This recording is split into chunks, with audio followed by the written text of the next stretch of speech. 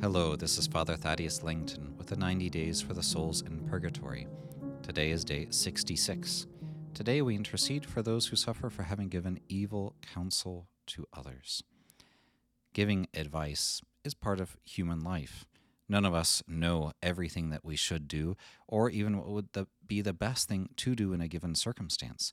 And part of prudence, according to St. Thomas Aquinas and Aristotle, is asking others for their counsel, because we precisely need the experience of others to help us when we don't have as much experience. That's why, as a seminarian, I had to learn from priests, and resident students have to learn from doctors before they can become licensed.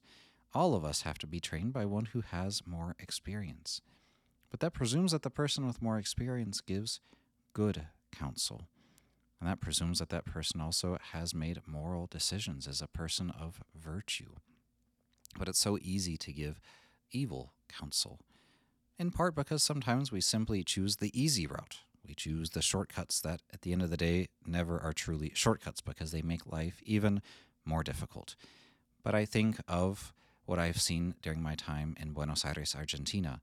People in difficulty who receive counsel to go to witches or other doctors, in quotes, who propose solutions that involve demons, that involve other practices of the occult, and in certain ways help these people a certain healing with the cost that now their souls are even more oppressed by demons. But this evil counsel could be something even more innocent. Sometimes when people ask us for counsel, we simply give our own opinions and thoughts without even asking the Holy Spirit for His light. Because the counsel that the other person needs is not simply my human thought or opinion. What the other person needs is light to know the will of God. And even that counsel, which we could say is simply human counsel, but does not come from God, could fall under this evil counsel because it does not lead the other person to God. It may be something, in one sense, indifferent, but unless it leads the person closer to Jesus Christ, it's not the counsel that we ought to give. So today we pray for these souls who suffer for not having given